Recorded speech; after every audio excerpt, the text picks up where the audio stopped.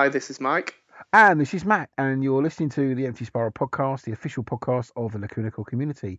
It's episode 121, and we're recording it today on the 9th of February 2017. 121 episodes, Mike. Where has the time gone?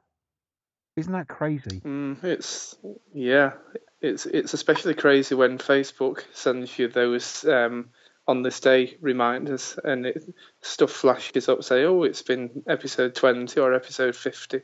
And the weeks and months and years just seem to roll on by, don't they? Yeah, it's just crazy. I mean, I remember having this crazy idea of putting some interviews in a podcast format and sending them out, and I never really thought it would kind of go on for as long as it's gone on. I mean, we've had a few breaks here and there, but we're still going.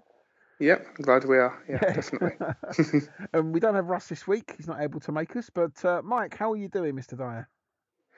I'm good, thank you. Other than I've had the lurgy slightly, but I'm trying to shake that off. I think it's mainly working too many long hours, early starts and all that jazz, and the weather can't decide what it's doing in this country, as you well know. Yeah, this morning it was kind of snowing for about 30 seconds. Yeah. And it got quite mild. It's a bit bizarre. Yeah, how are you? Are you okay? Yeah, I've still got. Last week I had that bit of a cold. I've still got it. Still a bit phlegmy and all that. I'm not letting it slow me down. So yeah, generally doing okay. Feeling quite upbeat. Looking forward to the weekend and all of that. Busy at work as always.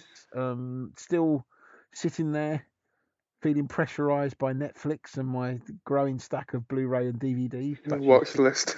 Watch something, but never seem to find the time to do it. So a little disappointed in that, but I'll get round to it one day, or take 6 months off and catch up or something like that. Yeah. Anyway, so this week on the podcast, we thought we would have another interview for you. This is one of the many interviews that we performed back in the Lacuna Coil Delirium tour back in November in the UK.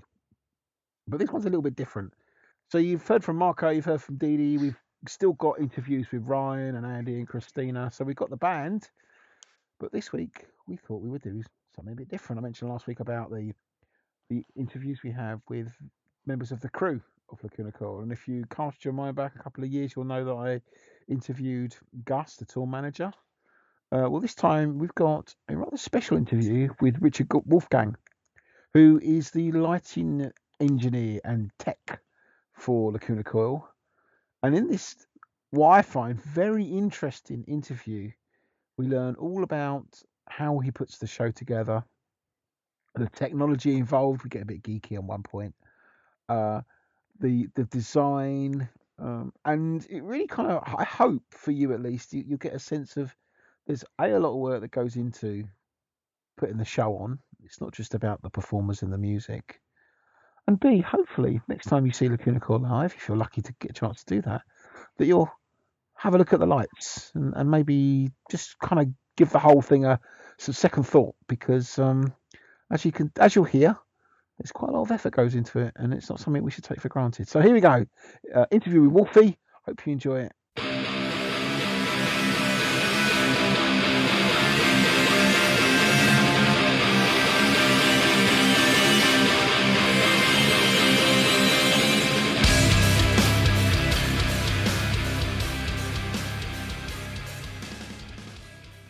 I'd like to welcome Wolfie, who is the lighting designer for Lacuna Coil, on the podcast. Welcome, Wolfie. How are you? Oh, I'm not too bad. Bit tired.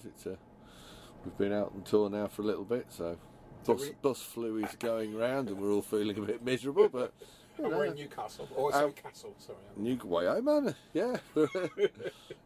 So, how long have you been the lighting designer for Lacuna Coil? I think I started with this band in 2005, Karma Code album. Wow, a long time. 11 years. Yeah, so 11 years. I think the first show I did for them was they were out supporting In Flames at Hammersmith as a one-off show. I think that was the first show I ever did for them. Wow. And that's where I met them.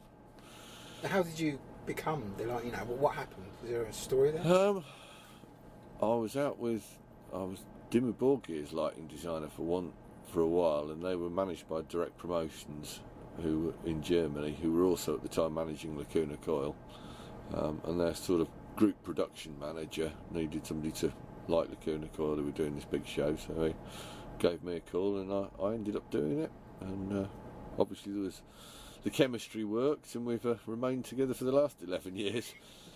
And have you enjoyed your time with the band? Yeah. I mean, they are one of the nicest bands you could possibly wish to work for. They're actually nice people as well, which is kind of important when you live on a bus with people. They become like family after a while. I have worked for other artists who shall remain nameless. Well, I was about to ask you what other artists you've worked with. Come on, you got to reveal at least a few.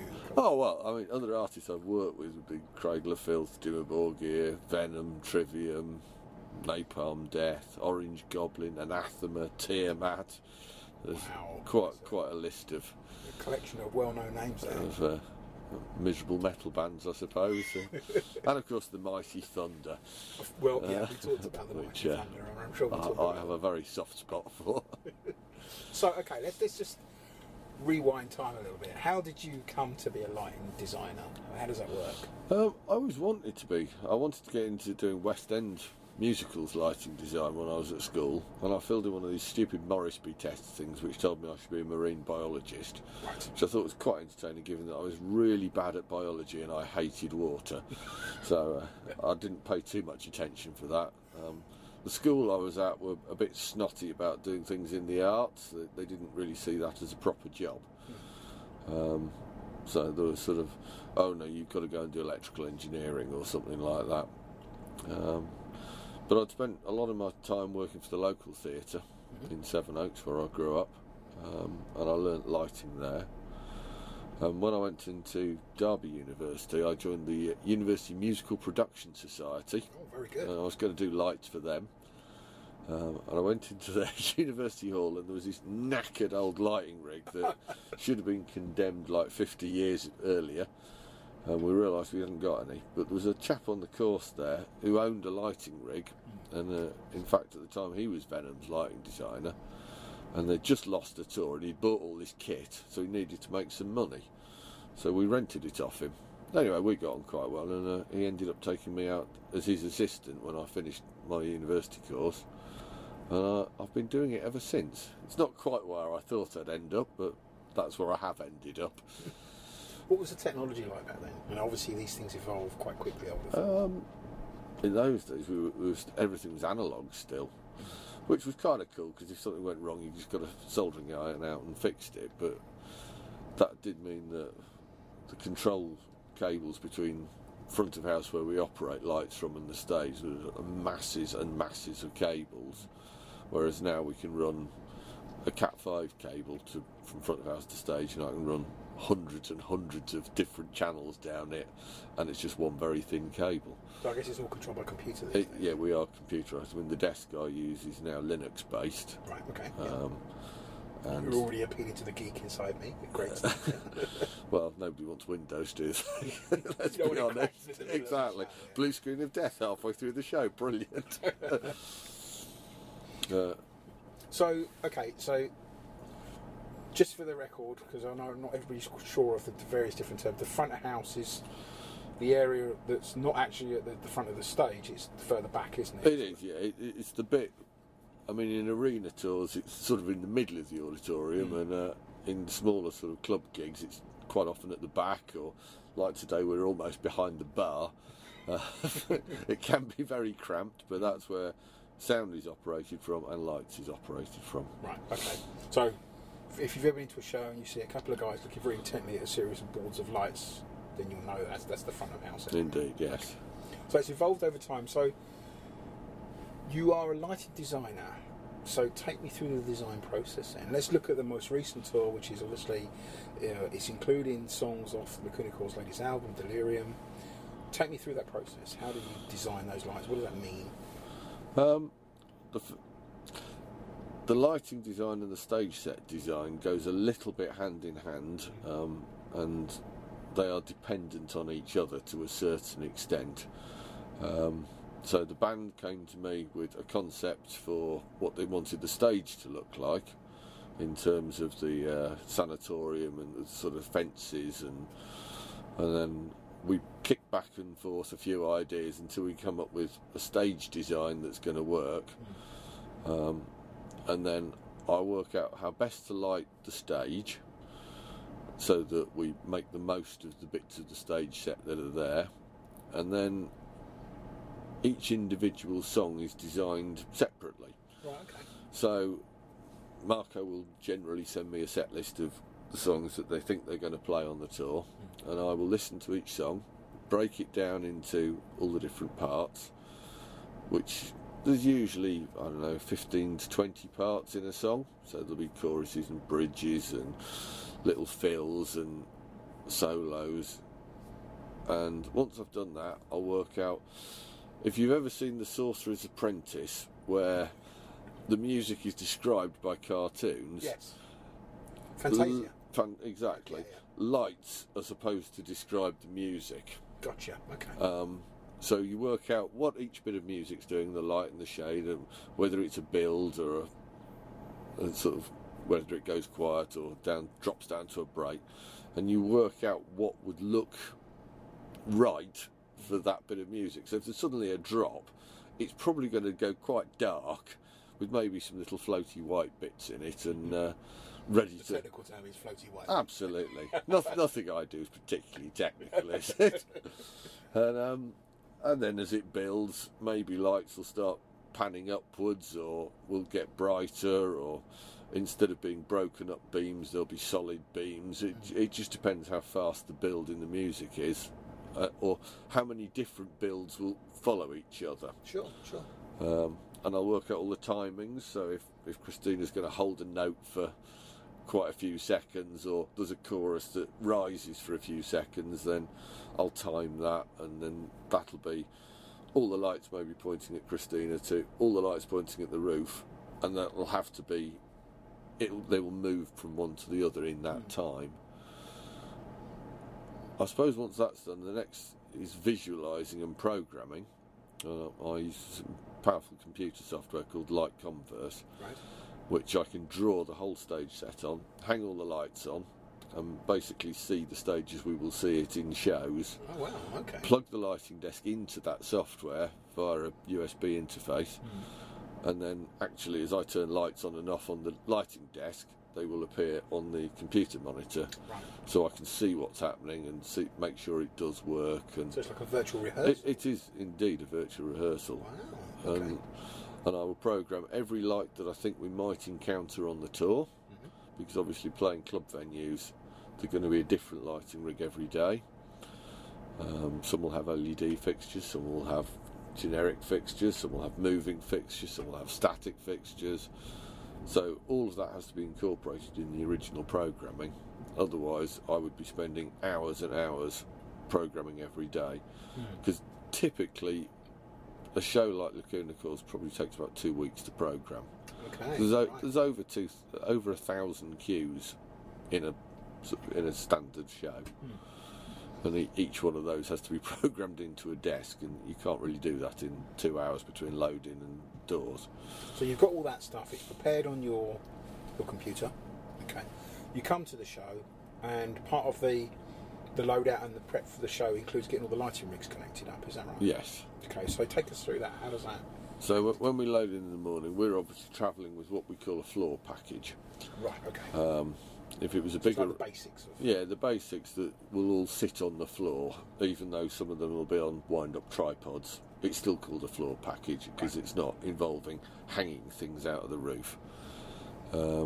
So before the tour's made, there will be cabling looms made to connect them all. So when you see a piece of metalwork going across the back of the stage with 8 lights on it, there will be It's like scaffolding. yes, Yeah. there will be a cabling set that connects all the data and the power, which is running all those lights.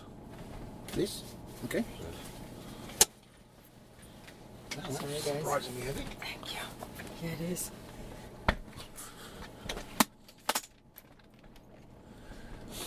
So they will go in each day. The local crew will help us. They'll all come out of the band's trailer. We'll hang it all up, connect it up, make sure it works.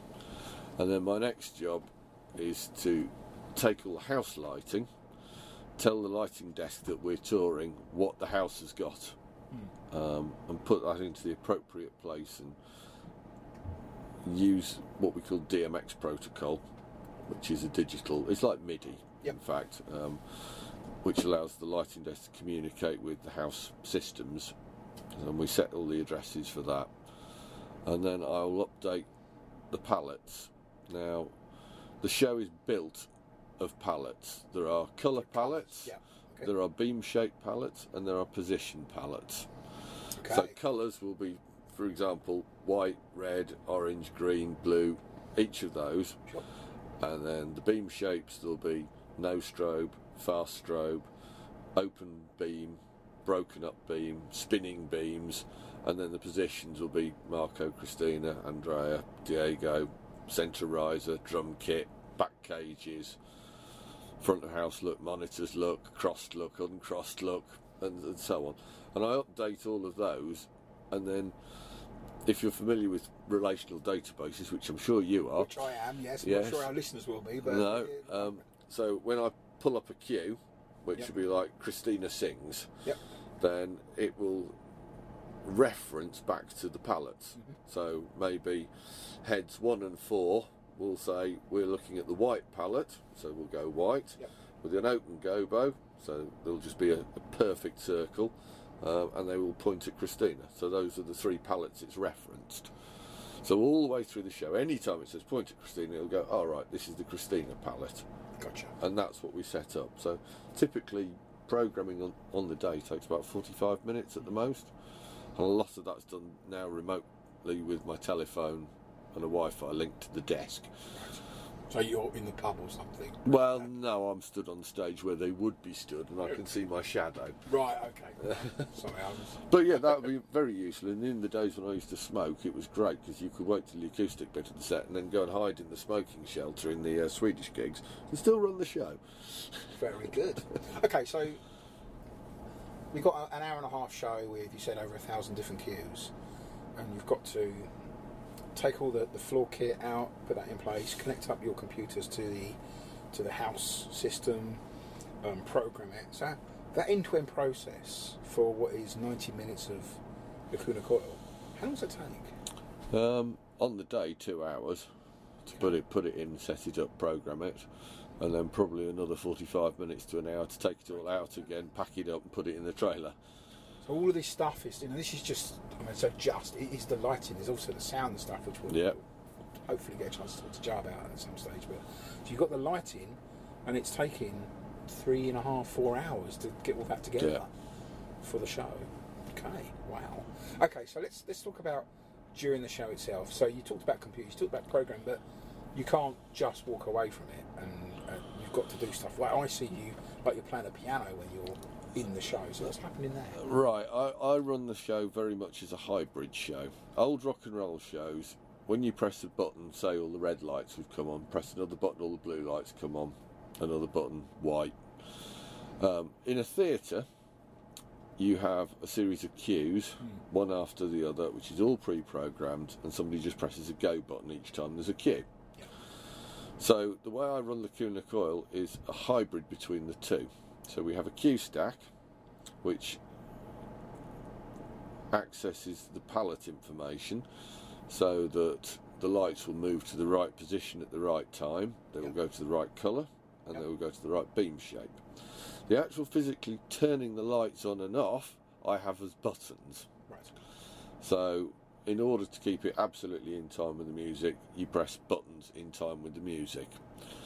And the way I set the console up for anybody who's particularly geeky and knows anything about lighting is I will have wash group A, wash group B, spot group A, spot group B, spot shutter chase, which is turning the spots on one after the other, and that happens either very slowly or very quickly depending on whether you're in Q1 or Q2. There's a fast one and a slow one. Strobes, which are every metal gig needs. Of course. We have what are called ACLs when I get what I want at gigs, so there'll be 2 buttons of those. Those are the big white 4-way fans of light that you often see. Mull phase, which are the audience blinders, Yeah, we love those. which we love them, light up the crowd. Yep. And then the cue stacks, and there's 10 buttons, and I have 10 fingers, so that works quite well for me. So you're standing there like a pianist, Yes, playing all of these basically. things. So, okay, that must mean that you have to know those songs Yes. almost as well as the band do. Then, so you're ready Yeah, to. you have to learn them inside out, know where every rack fill is, where every bass solo is. Obviously, my screen gives me some clues, because as I hit the go on the next cue stack, it will say Christina sings, or instrumental break, or guitar solo, or drum fill. So that gives me some idea, but I do have to know when it's going to come so that I can hit the button at the right time. Okay. So you're like the sort of sixth member of the band, really playing your own musical instrument in front of house, making all this lighting work, really. I suppose so. I mean, some of the old lighting desks were even set up as old Wurlitzer organs and things. So, so you really could play along. So, okay, you know the songs, you have to play them, you've programmed all the lighting. Looking at the most recent tour then, what are your favourite ones to play? Zombies, House of Shame, really like those. And I love Die and Rise as well. I miss Fragments of Faith from previous tours. That was always one of my favourites. What made Fragments of Faith? It was such a nice 4/4 straightforward head nodding easy beat, and it kind of built as it went along.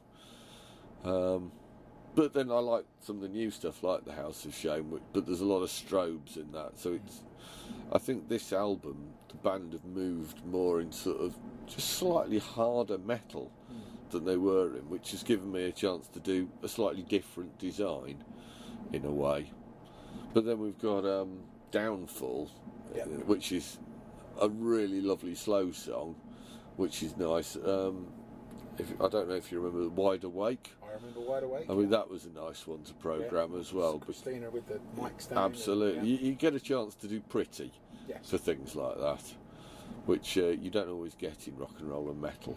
And the show has become quite theatrical in this particular tour run. We've got, we've got the seating down, the sit down part. We've got the changes. We've got the guys behind in the cages for the different parts of it. So it's definitely becoming a more theatrical presentation of the music. Yeah, I mean, there's a lot of conversations between myself and Gus and Dave and the band about choreography as to where they might stand for certain bits of the show. I mean, it's lovely now. We've got Diego,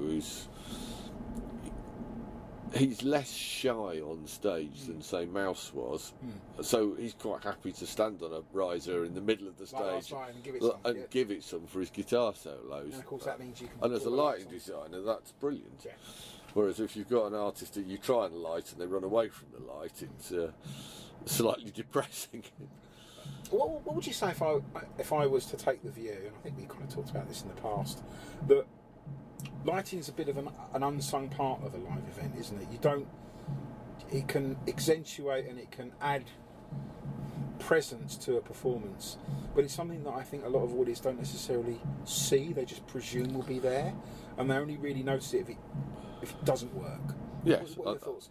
I think there's a lot of truth in that, and I think there's also a great difference between where you stand in a venue as to how you perceive the show. Because if you're stood at the barrier, you're not actually going to see the light show. You will only see the band. In fact, that's like band members themselves. They never get to see their show because when you're stood under the lights, you don't see any of the effects. All you feel is the heat and the shade, the colour on your skin, and that's Whereas when you come back to sort of front of house where we are, or you're sat up on a balcony in a bigger show, or you're in an arena, you see far more the patterns and shapes and the whole picture. But that's like if you go to the cinema and you sit in the front row versus sitting in the back row. See the whole spectrum. Exactly. Which if I ever go to a concert, I will always see it as close to centre as possible and as far back as possible. So there is something to be said, because in a concert venue everybody's rushing to get right at the front and squeezing up, getting on the barrier and stuff, and it's actually there's a lot to be said for standing back and seeing the spectacle before you miss a lot by being at the front, but then you're up close and personal to the artist if that's what you want to get out of the show. I think different people will take different things away from a show, and that's a good thing.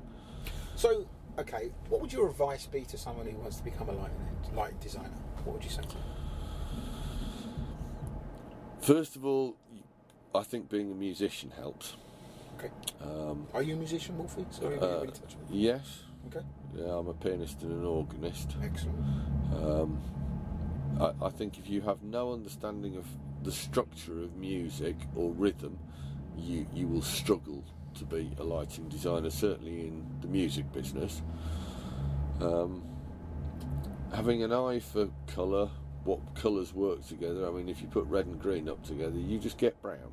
Yeah. Things like that.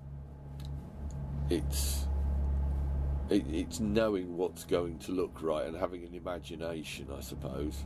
I don't think you can be taught to be a lighting designer. Okay. I mean, there's lots of university courses out there, but I think I certainly go with the philosophy that a lot of my colleagues do, that, to be honest, if you come to us and say, I've got a degree in stage lighting, you're probably not going to be a lot of use. Really? Okay. So it's much more of an intuitive thing. It is, and a lot of the things about touring are the on-the-road skills of whether you can fix broken cables when there's no light and a strobe's going, a band's playing at top volume, and can you concentrate and can you fault find quickly. There's a lot of what I call University of Life there. There is. Yeah. And that's, I think, most of it. I mean, the best way to start, I suppose, is go and be local crew in a venue. Push boxes to start with. Yeah. If you really want to get into the lighting side of it, you can go and become an apprentice in some of the big lighting companies. There's White Light down in London, I'm sure would be pleased to hear from you, Stage Electrics, any of the companies that send out tours. Go and be a dimmer tech and coil cables and things, but maybe you'll work your way up if somebody sees that little spark that you could be a designer. All right, so changing tack for, I think we're coming towards the end of our interview now. You talked all these years of being life on the road with various different bands, including Le Cunicore for quite some time. What's it like being on tour for all this time? I mean, I know people kind of talk about the glamour of going to all these places all over the world, but what's it really like being on a tour bus all this time? I suppose it's a bit like being in a submarine. You've got 16 stinking, farting characters who've probably had a big night out on the beer, and maybe a few curries in there if they've been to Birmingham the night before, which could make the bus slightly less than pleasant. Yeah. Not having a toilet that you can use on the bus in terms of number twos can be quite frustrating, and you have to go to the bus driver, please can we stop at some services? Yeah. Waking up in German car parks in the peeing rain and cold and going, I really want some breakfast, and there's nothing around you. It's quite miserable. On the plus side, I have been around the world and I've seen some really cool stuff, but it's certainly not as glamorous. In fact, on Facebook I've seen some of these wonderful little cartoons of what people think goes on the road. There's like drugs and whores and all the rest of it backstage. What actually goes on the road? And there's a band all sat there holding their smartphones, texting and updating their social media. And I can be absolutely testify that is exactly what happens, yeah. So there isn't much glamour really on the road. But you can have a great time. I mean, I've met some lovely people who have become very close friends over the years. Final question. Any stories that you're prepared to share, or is it very much what goes on tour stays on tour? It's definitely what goes on tour stays on tour, I think. Brilliant. Okay. Well, Wolfie, thank you very much for joining us. No problem, Matt. It's been a great talking to you. Yeah, can we go to the pub now? We can go to the pub. Cheers, mate. Fantastic. Thank you.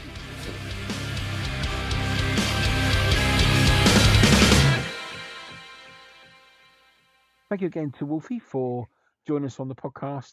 As I said before, I found the interview absolutely fascinating. Really different take on what goes on to every day as the band are on tour, and hopefully it might inspire some people to become a lighting engineer, lighting designer, as he puts it.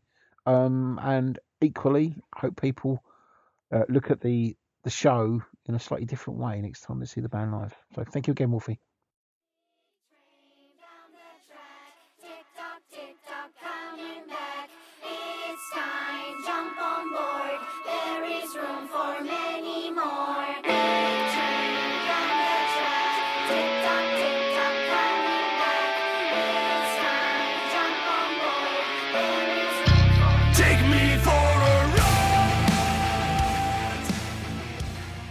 Okay, so we come to our review this week on the podcast, and we are working our way through Delirium, and we've come to song number 6 on the album, Take Me Home. All right, well, I know I did last week's, so Mike, I think you need to start us off this week. Take Indeed. Me Home. What do you think of it? Take Me Home is, to me, one of these songs that is very unique, that it's very different. Different in that you've got songs that we've previously had with videos like I Like It is memorable for being different. Mhm. I think this, like Naughty Christmas as well, that came out, that is very different and unique, and I think this goes in that territory.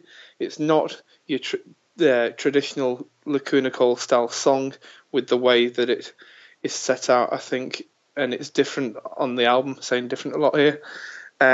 But it works very well. You've got the opening with the lullaby type melody that starts off very childlike, which almost reminds me of Survive from Shallow Life. Mhm. It's got the same ilk as that. Musically, it's quite hard hitting throughout. You've got lots of bass through there, guitars, strings. It works all right. People might say, looking at it lyrically, it's a bit repetitive, going pedestrianised through the song, but I think that doesn't detract from the overall finished article. Lyrically, it's okay. I think Take Me Home has the emphasis on your journey from whatever stressful situation you could possibly be in, and it's taking you to the safety of your own environment, away from the stresses, trials and tribulations of everything else thrown in it, of whatever scenario. Okay. So that's my 2 cents. This is 2 cents on Take Me Home. Yeah. This is an interesting song. I mean, when I first heard the song and reviewed it, when I did the Delirium review, it was very much one of those songs that was quite creepy because of that opening childlike chorus. It's become a bit kind of a cliche in horror that you get that kind of sound, and that opening is I found really creepy when I first heard it because it's not in tune in places. It does immediately gives me a sense of kind of basically a crazy person, sort of insanity or something like that, like someone's acting in a kind of out of control childlike state. That's how I always interpreted the song as a consequence of the opening kids choir. Actually, I thought when I first heard this that is that Christina, because I thought it was Christina, a couple of times mixed in sort of thing, because it could easily be the sound she makes when she's putting on a kiddie voice. I could easily make her doing that. And I do wonder if there's a part of that in there, but I do remember them also saying that they work with the kids choir to do it. Mm-hmm. So if she is in there, she's part of the kids choir, shall we say? Yeah, blended in. Yeah, just blended in, and it does come across quite weird. I think the band had a lot of fun with this song, much like Closer. Those kind of songs. They took a slightly different approach to this song than they did to the rest of the album. It's definitely got a lighter sound. You picked up on the I'm gonna say pedestrian nature. It is quite slow in places and quite repetitive. I think that works. It's definitely telling a story, or at least using the music to evoke a certain style. And I think that comes across really well. I find it a little bit, I guess, more of a rock song than a metal song. And in that respect, it kind of reminds me more of the kind of sound that we might have had on Shallow Life and might have subsequently had on Dark Adrenaline. It seems to bridge those two albums as a song in style. I mean, it's still heavy in places, a little creepy, as I said, crazy mental trip, slow in places, but it seems to work very well. I like the way the song is constructed. I like the bridge and then the reprise. I like the way it opens up with the kids chorus. I mean, I like it. It's a good song, and I was listening to it quite a few times today in preparation for the review. And it's one of those songs that I liked the first time I listened to it, and my view of it hasn't changed. I think Andy does a really good job in this song because it doesn't Yeah, clean yeah. vocals a lot through the album, and this one is probably where he does, if not the most, but certainly for me, one of the more memorable clean vocal performances that he has. And I think he really covers it well. I like the way he talks about, sick of everything, but I still fight. I don't give up where I stand in life. There is nothing left on the other side. I save myself giving up on the lies. I like that line. I think that works as a verse. Christina does a great job on the chorus, and it is a bit crazy and a bit twisted sounding. And I definitely get a sense that this is someone going through some crazy time again, reflecting on the overall theme of the album itself. It's a good song. I do like it. I don't think it's the best song on the album, but I certainly think it's up there as one of their most memorable songs. And as you say, it's a little different. What are you Do going you to give think it? it'll work live? Ah, yeah, that's a good question. Do I think it'll work live? Yes, but it needs to be a bit of a stage performance. And I think they've done this really well on their Yeah, yeah. last tour. And the costumes and especially with Christina, you can always tell she's really enjoying that kind of looking a bit crazy kind of Mhm. thing, where she's got the sort of the smeared makeup and she comes out, especially when she's singing Delirium, I think it is. There's that kind of Yeah, she yeah. comes out and she's almost staggering around like she's a drunken. She's done it before on stage, but it's a Mhm. really effective performance when she's doing that. She's kind of grasping her head and almost wrenching at her hair. And I've got some Yeah, photos yeah. of her looking absolutely crazy. Look like she should be in Mhm. Suicide Squad or something rather than the Kuna Girl. And I think if you did that here, it would really.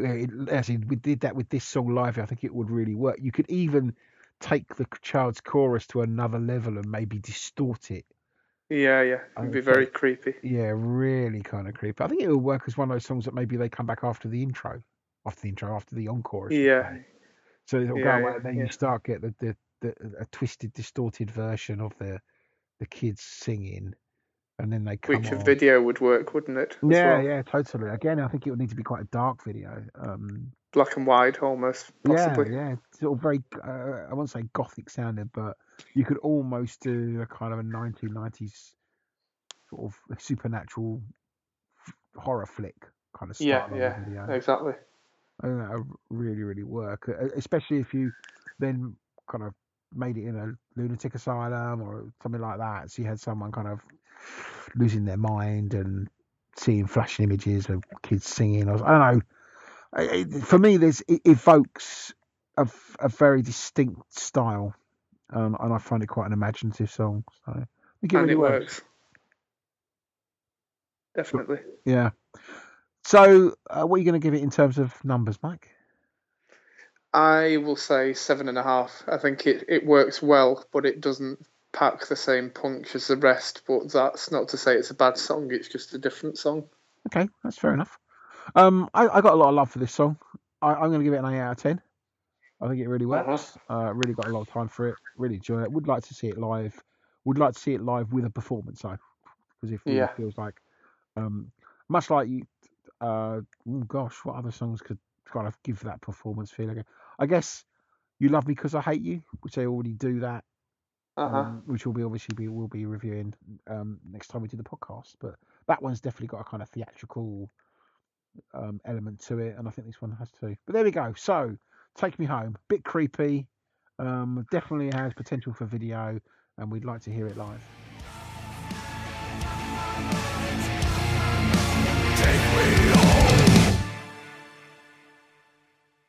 Well, I think that brings us to a close this week on the podcast. We're missing Russ, but hopefully he will be available to join us next time we record a cast.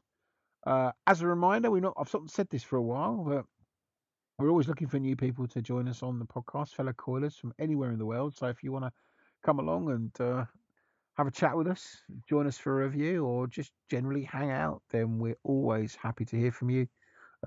Post something on the Empty Spiral Facebook page, or send us a private message on our Twitter feed, or post on the Empty Spiral website in all the different places, or even just send an email to podcast@emptyspiral.net. There's really no excuses. There's lots of ways to contact us. Of course, if you want to generally hang out with us guys, then emptyspiral.net, www.emptyspiral.net is our official website, and you can see all kinds of news, reviews, interviews, as well as join the forums there, and we look forward to hanging out with you. If you're more of a social media junkie, then of course there's no excuses not to join us on the Empty Spiral Facebook page, which is facebook.com/emptyspiral.net. If you like your social media in chunks of 140 characters or less, then we're also, of course, on twitter.com, which is @emptyspiralnet. And feel free to post your pictures, send us messages, and generally chill out with us there as well. We also have a Google Plus page, but I can never really have the patience to tell you what the URL for that is. So just search for Empty Spiral on Google Plus, and you'll be sure to find us. So really, no excuses. We're out there on the internet, folks, and we look forward to hanging out with fellow coilers. So there we go. What am I doing this week? I'm probably going to be working a lot. I'm definitely going to be listening to more Delirium. I listened to it really loud in the car today. I think I might have almost burst my eardrums. It was so loud. It was great fun. Might have to go back and do that with the other albums and watch the other drivers on the road go, what the hell is that guy all about? But there we go. So, as I say every week, I hope you join us next time on the Empty Spiral podcast. But more importantly, make sure you listen to more Lacuna Coil. Thanks for joining us. Cheers, everyone.